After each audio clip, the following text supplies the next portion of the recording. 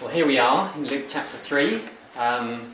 If you were with us last week, you'll remember that we were looking at John the Baptist, who was preparing the way for the Lord. And that phrase, the Lord, was quoting the Old Testament, and the Lord was Yahweh, God himself. And so God himself was going to come. And so it was no surprise when John was asked, "Are you the Messiah? Are you the one who was going to come?" John said, "No, I'm not even worthy to stoop down and untie his sandals," a job that everyone knew was reserved not even for Hebrew slaves. It was kind of for the lowest of the low. It was the kind of thing that no one was expected to do. And John says, "I'm not even worthy to do what even slaves are expected to do. Are not expected to do." And so John said that the one who would come after him, this Lord who was coming, would do in reality what John only did in picture form. So John was baptizing people, and so they went down into the water to symbolise that they were dying to their old way of life, and then raising up out of the water to show that they were given a new life in relationship with God. But John said, what I'm doing with water, visually, he's going to do in reality in your hearts. He's going to do by the Holy Spirit. He will baptise you with the Holy Spirit. And the question as we come to this passage is how? How is he going to do this? How is God himself, come in human form, going to baptise us with the Holy Spirit? Give us the relationship with God that John's baptism only pictured, only symbolised. And the answer we're going to see as we look through this is that Jesus, the perfect Son of God, succeeds where we fail. Jesus, the perfect Son of God, succeeds where we fail. That's why I've called it the perfect candidate. The perfect candidate. And so, when we're thinking about our identity, our value, where we find our security, we're looking to find it in Jesus himself. Well, first, as Gemma read, Jesus comes and he identifies with us in baptism, which is a bit odd, isn't it? Because John had said last week that this was a baptism of repentance for the forgiveness of sins. It was a way of coming back to God and saying, I turn away from my old life, I turn away from my pursuit of independence. So if God's over there, I'm sort of running this way. And instead I repent, I turn around and I turn back to God. And I accept the forgiveness of sins. Thinking, but Jesus was perfect. Why did he need to be baptised? And the reason it seems, which he says more explicitly in Matthew's Gospel, is that he was identifying with us. You see, Jesus came to represent us, to be the perfect candidate that we fail to be. And so he starts his ministry looking like, or trying to do the things that everyone else was expected to do. But something extraordinary happens. And that leads us to our first point. Jesus, the Son of God, is recognised. Jesus, the Son of God, is recognised. That's there in the first little paragraph on your sheets. Let me read that again. When all the people were being baptised, Jesus was baptised too. And as he was praying, heaven was opened. Don't know what that would have looked like visually, but I suppose whatever we can imagine in our mind's eye, that's why it's described as that. And the Holy Spirit descended on him in bodily form like a dove.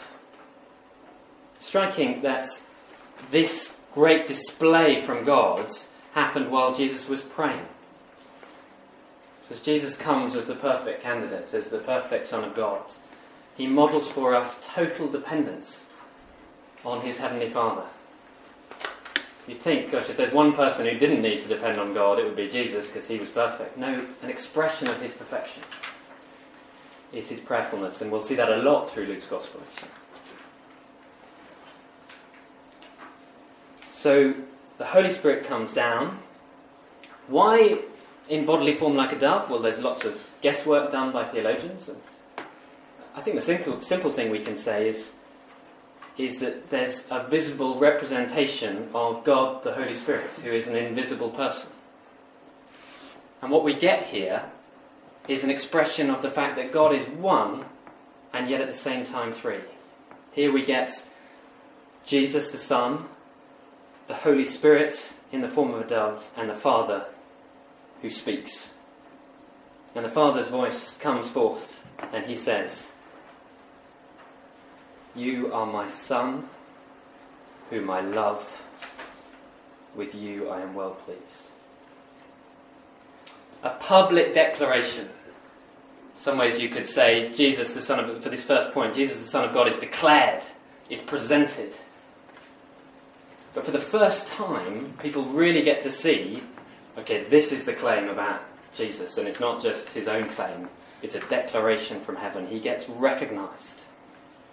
He gets recognised as the Son who God loves, with whom God is well pleased. Now for Jesus, and for all those who had their Old Testaments, the first half of their Bibles ringing in their ears, who knew the Word of God inside out, this would have immediately sparked links back to the Old Testament. And there's two key links that it would have sparked back, and I've put them there on the sheet under the first point. The first is there in Psalm 2, which is, I call it a messianic psalm. It's looking forward to the great King who will come and destroy God's enemies and bring in reconciliation and peace for those who will trust in him. And there's a little conversation that goes on in Psalm 2. And so I've put in square brackets so that you can see who's talking. The Father says, verse 6, there on the sheets, "I have installed my King on Zion, my holy mountain." And then the Son responds, both the Father and in declaration to the listeners, the watching world, "I will proclaim the Lord's decree. He said to me, 'You are my Son. Today I have become your Father. Ask of me, and I will make the nations your inheritance, the ends of the earth your possession.'" So here's a sort of looking forward, or a kind of expression of what's going on in the heavenly realms between God the Father and God the Son. And there's a promise from the Father to the Son of a gift. And that gift is the gift of the nations. And that promise was also made to God's people. And we'll think in a moment about how God's people, who were supposed to be a picture of the Son of God, who were supposed to be in right relationship with God like a father and a son, they were promised through Abraham that the nations would be their inheritance. And yet, as we'll see, they failed and they failed and they failed and they failed to live up to that reality.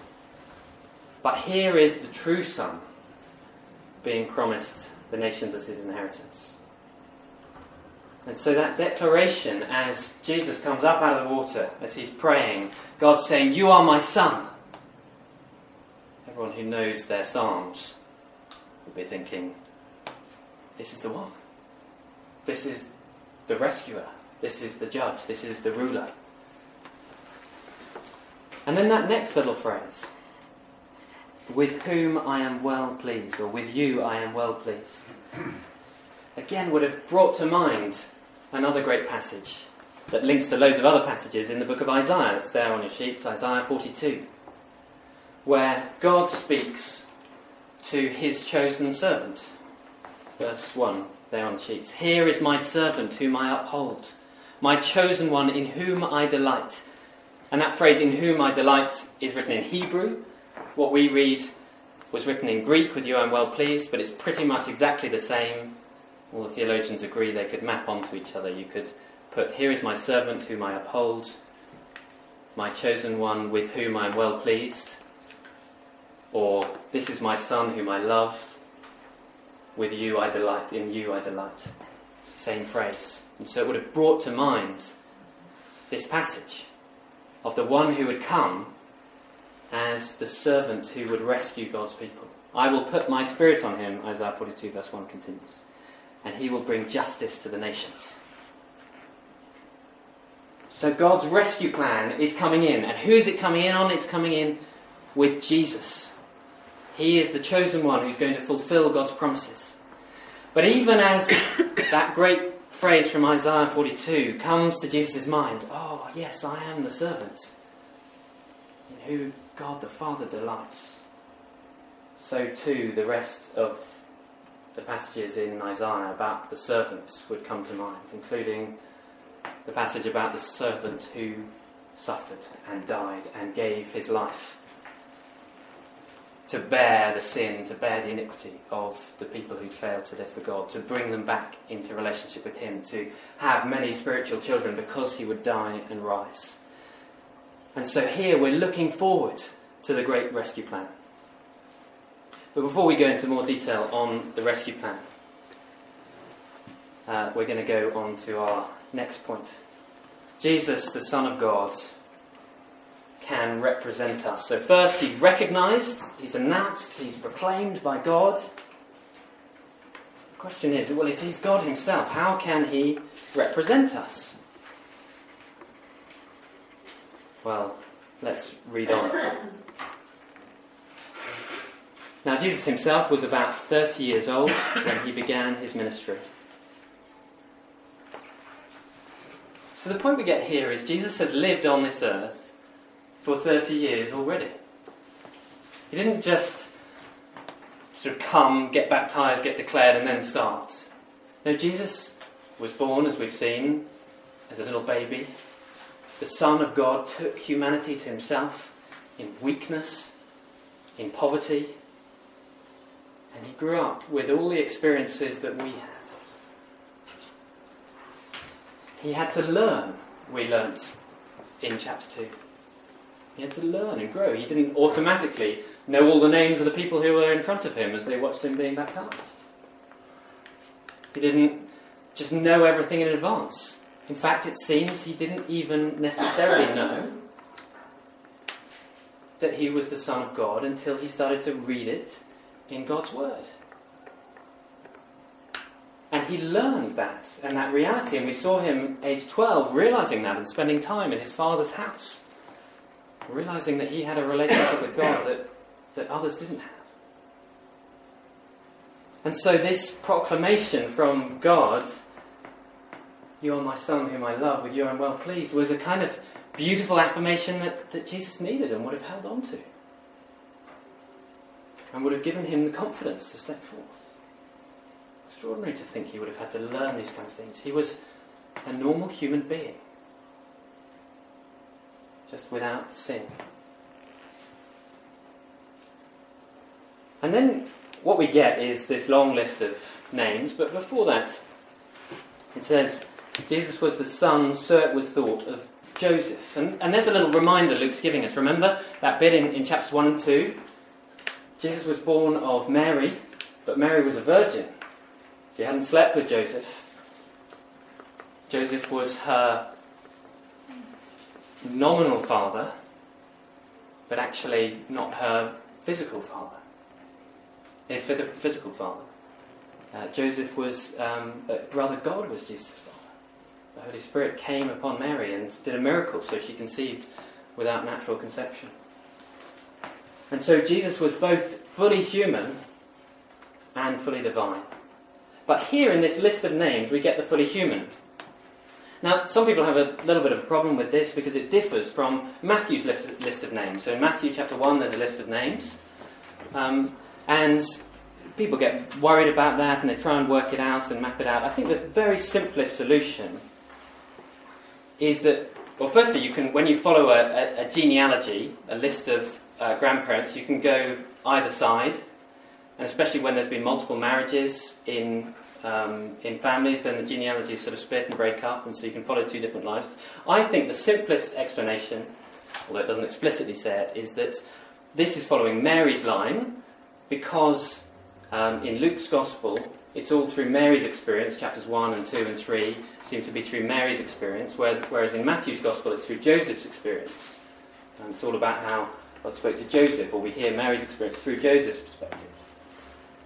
And the reason it seems that there's no particular worry about this is because the break in the genealogy and the family lines comes with the first generation before Mary and Joseph. So Jesus' grandparents. So one in Matthew, it's I think Joseph's father is called Jacob, and in this Joseph's father is called Heli. And what seems to have happened, what is a perfectly logical explanation, is that Heli had no sons. And so Heli did what was very normal. If you didn't have a son, because everything was through the male line in those days and in that culture, you would adopt your son-in-law as your son. And so it seems that Heli adopted Joseph, but then when we trace it back through Heli, it's obviously Mary's family line.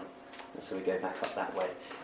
Sometimes people raise that as a question, sorry, it's a slightly technical question. Sometimes people raise that as a question of the reliability of the text. Given that Luke goes into so much detail, it'd be very odd if he was just plucking this out of thin air. So that would be the way I think about it. Now, the reason for this list of names and the reason they're important is because it's a reminder that Jesus had a full family line going all the way back. But we're not going to zoom in on any particular names other than David, who's there, the great King David. In all the prophecies in chapters 1 and 2, it was very important that he was the son of David because the Messiah would be the son of David. And then it goes all the way back, and the key emphasis here is the son of Adam, the son of God. Son of Adam, son of God.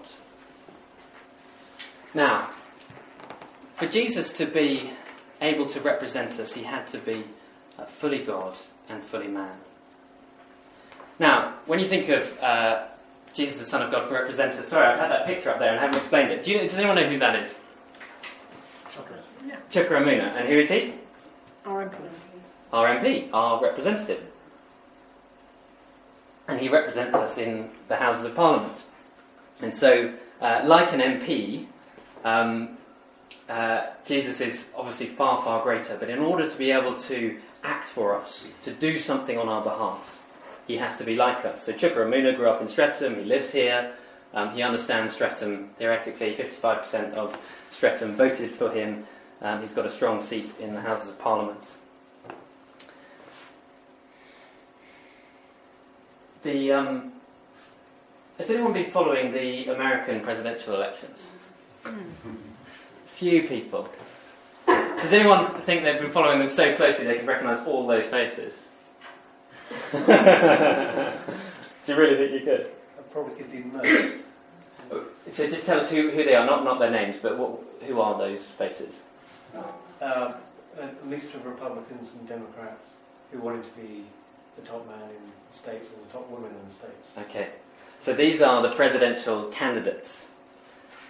And in a similar way to how all these people want to be president, but only one of them will end up being chosen, what we got first of all with God's declaration is God saying, this is my person. And that's a bit like the Republicans, the Democrats or the Independents are choosing their person to represent them. But ultimately they are going to be whittled down, and all of them are going to fail except for one. And with this list of names, it's a little bit like that. So everyone chooses who will represent them, and they all go up there, and then in the primaries they get whittled down. And what happened when God created the world? He created Adam and Eve.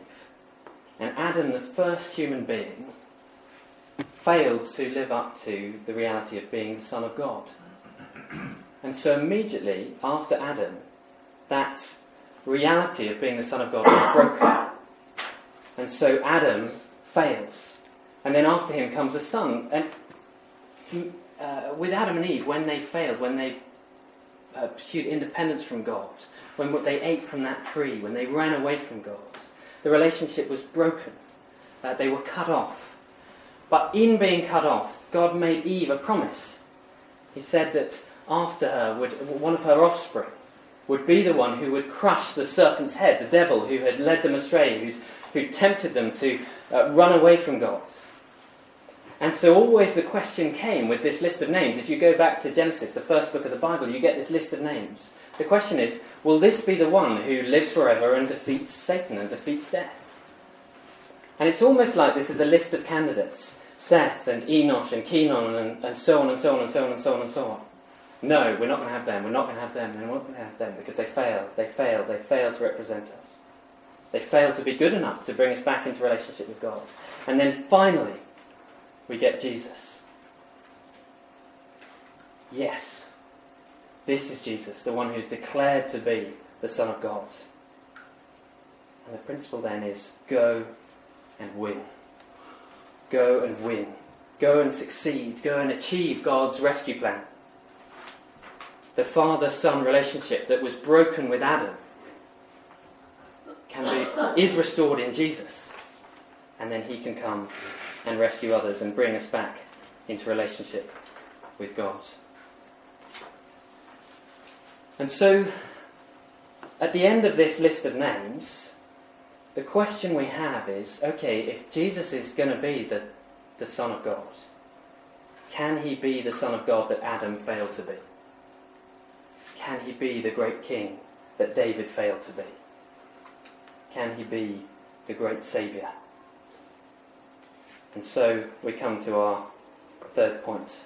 Jesus, the Son of God, can rescue us. Jesus, the Son of God, is recognised, he can represent us, and then Jesus, the Son of God, can rescue us. And here we come into chapter 4. Now what we get here is where Jesus is led into the desert. But just have a look at exactly how that's phrased in chapter 4, verse 1. Jesus, full of the Holy Spirit, left the Jordan and was led by the Spirit into the wilderness. Jesus goes into a time of testing. This isn't accidental, this isn't Jesus' own whim. This is Jesus depending on God the Father by the Holy Spirit as to what he should do next. And the Holy Spirit leads him into the wilderness. It's deliberate, it's planned.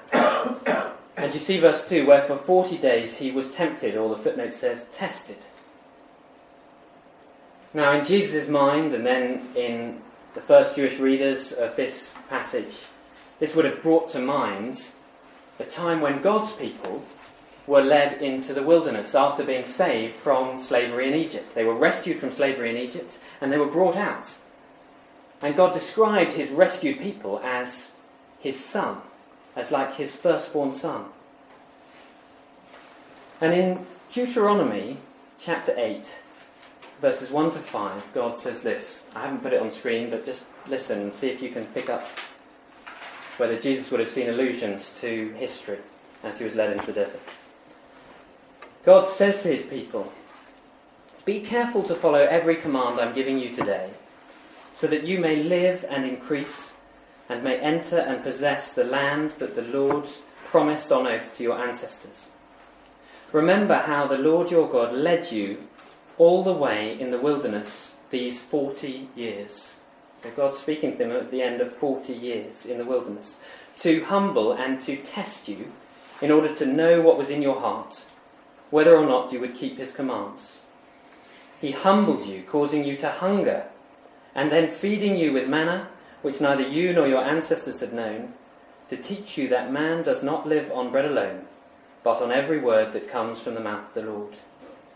Your clothes did not wear out, and your feet did not swell during these 40 years.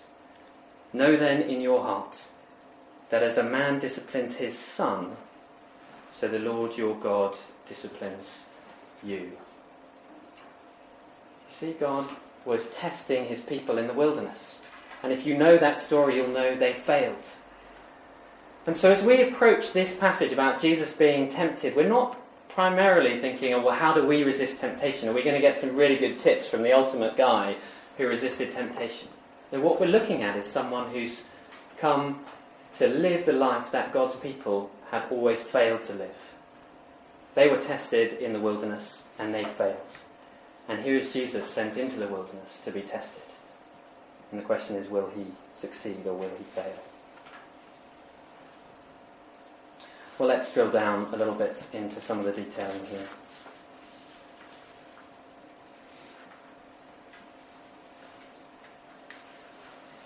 The first temptation, verse 3.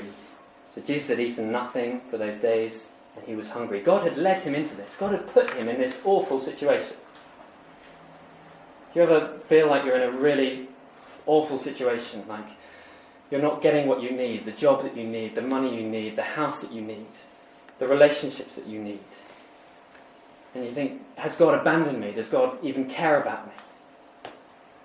What's very striking here is that Jesus, the most perfect man who ever lived, living in perfect relationship with God as his Heavenly Father, full of the Holy Spirit, goes through the most horrific thing. And it's not a sign of God's absence, it's a sign of God's presence. But still he's very weak.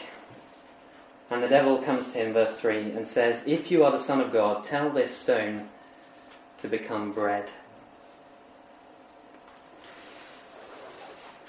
It seems what the devil is doing here is very similar to what he did with Adam and Eve in the garden. If you know the story, God placed a tree in the middle of the garden to allow Adam and Eve the option as to whether they would choose to follow God and obey his commands and experience life to the full in relationship with him, or whether they would choose to define good and evil for themselves. And God placed a tree in the middle of the garden, and it had fruit, and that fruit looked attractive. And the devil comes to Adam and Eve, or to Eve, and says, "Did God really say you must not eat from that tree? Would he really do that kind of thing? Would God be a killjoy to you like that?" It seems that the devil's doing exactly the same to Jesus. If you're the Son of God, tell this stone to become bread, because does God really care about you? Denying you nice food? And you can take matters into your own hands. You're the Son of God. So why bother depending on your Father God? Because that's clearly not working, is it? I mean, you've been here 40 days, and you've had nothing to eat, and you're starving hungry. God doesn't care about you.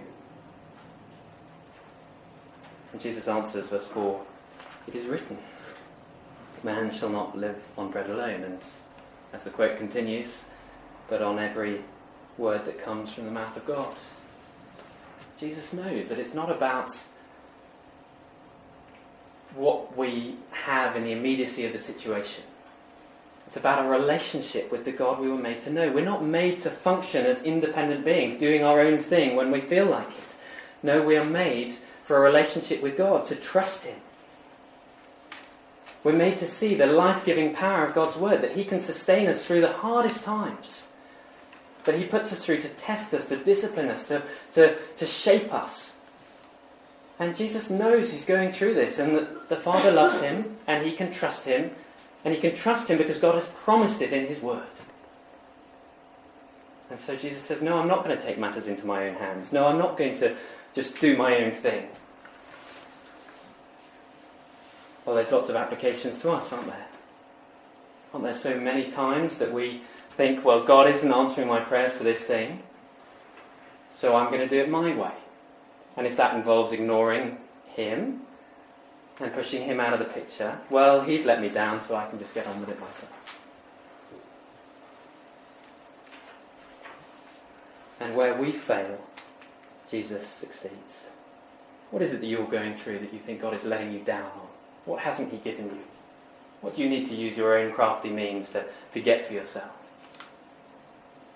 What is he denying you that you so desperately want? What is the equivalent of 40 days without food for you at the moment? What are you being starved of? Does God really love you? Does he care about you? You need to trust his word. And yet we can all think of times when we fail, when we take matters into our own hands, when we do things for the wrong reasons. Next temptation. Verse 5. The devil led Jesus up to a high place and showed him in an instant all the kingdoms of the world. And he said to him, "I will give you all their authority and splendour. It has been given to me, and I can give it to anyone I want to. If you worship me, it will all be yours."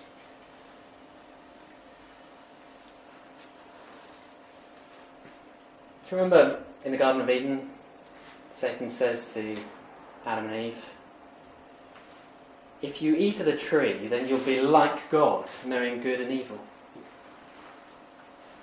You can define right and wrong for yourself. You can be in control. You'll have a sense of authority over your own lives. Wouldn't you want to be like that? Isn't that the same temptation here? If you do things my way, the devil says, you'll have all this authority. Why do you need to wait? Why do you need to go through all this pain and suffering that you've just been reminded of from Isaiah? Why do you need to be humiliated? You could have everything you need now, Jesus. You can see that I've got all this authority already, the devil says. So can you. Can you really trust God? He said that the nations would be Abraham's inheritance. It's been over 2,000 years since that, Jesus. Can your God really be trusted? Why not just do what I say? Do things my way. It could be an awful lot easier. It's very striking, Jesus' answer, verse 8. It is written, worship the Lord your God and serve him only. If you were to look up that quote from Deuteronomy 6, it's fear the Lord your God and serve him only. The word worship could also be fear. A striking thing, isn't it? Who do you fear? Do you fear circumstances, the things you're going through, the pressure you face, the desire to have a quick way out? Or do you fear God? And fear isn't a thing that we should run away from when it comes to God, because actually the only time you experience real fear of God in terms of being in awe of him is when you're close to his presence. When you run away from him, when you ignore him, when you pretend he doesn't exist, well, then you don't fear God at all. Fear is a sign of intimacy. And Jesus recognises, actually, if I fear God and all the things that would happen if I was separated from a relationship with him, then actually I can enjoy a relationship with him and I need not fear anything else. And all those things that crowd in and say, follow me, do things my way, well, I don't need those things. What is it that you fear at the moment? Whose approval do you crave? What are you tempted to do that you know that would push God out of the picture? Worship the Lord, fear the Lord and serve him only. And experience with the Lord Jesus Christ fullness of life. Not an easy life, but fullness of life. And then, last temptation, verse 9. The devil led him to Jerusalem and had him stand on the highest point of the temple. If you are the Son of God, he said, throw yourself down from here, for it is written, he will command his angels concerning you to guard you carefully. They will lift you up in their hands so that you will not strike your foot against a stone. Oh, well, this one must be okay because the devil's quoting the Bible. He's quoting straight from Psalm 91. Quoting it accurately. A little warning here. If you ever get tidbit quotes and you think, oh, that sounds great. Not heard that before. That's really exciting. That's going to boost my Christian life. Make sure you go back to where that quote is from. You can misuse God's word, and that's exactly what Satan is doing here. You know how God said that if Adam and Eve were to eat of the tree of the knowledge of good and evil, they would die because they'd be cut off from a relationship with him? Like a branch cut off from the tree, well, it might live on for a bit, but then it will die. And the devil says, you will not surely die. Just have a go. Just taste and you'll see. You'll not surely die. And it's as if the devil's saying that to Jesus here. You'll not surely die if you throw yourself off from here. In fact, God loves you too much. He says so in his word, doesn't he? He'll command his angels concerning you to guard you carefully. They'll lift you up in their hands that you will not strike your foot against a stone. Do you know that God loves you? Because you're going through a lot of pain at the moment. Why don't you just put him to the test, throw yourself off? And you'll see that he really loves you. And Jesus replied, do not put the Lord your God to the test.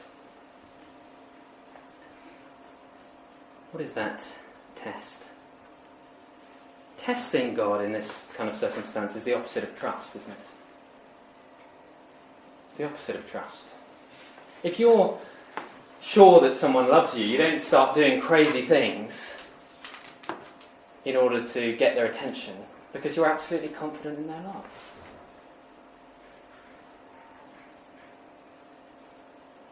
And Jesus is saying, I trust him. I know he loves me, and I don't need to do crazy things that you're telling me to do in order to get his attention.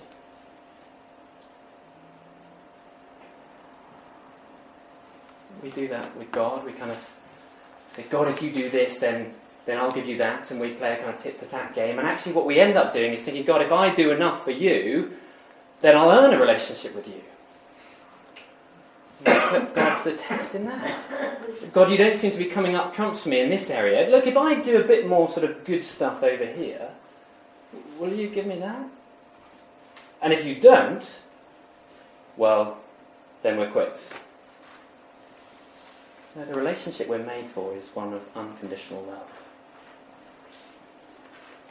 Now I want us to think over tea and so on, how does this apply to us? Because it's going to be specific in your different situations. Are there relationships you're pursuing? Are there jobs you're pursuing? Is there money you're pursuing? Or hoarding because you just don't trust God enough with the situation that he's put you in?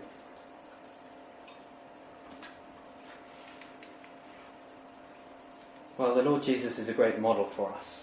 And we mustn't think it was easy for Jesus because he was the Son of God. No, he was perfect humanity. And actually, the more you resist temptation, the harder it is, not the easier it is. I mean, to say, oh, that was easy for Jesus because he was the Son of God, is like saying, oh, well, it was easy for that guy swimming across the channel.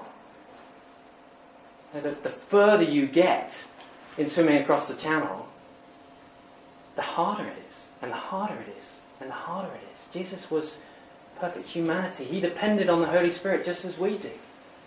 We fight sin just as he did, which is a huge encouragement, because all the resources given to Jesus are given to us.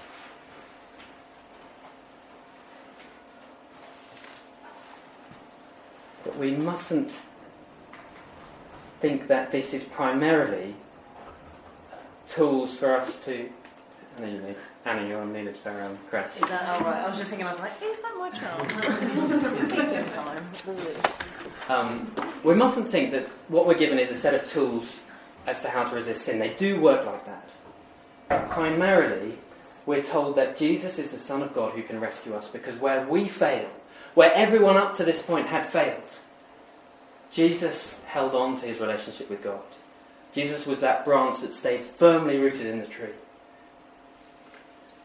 And then Jesus was able, therefore, to represent us, to swap places with us.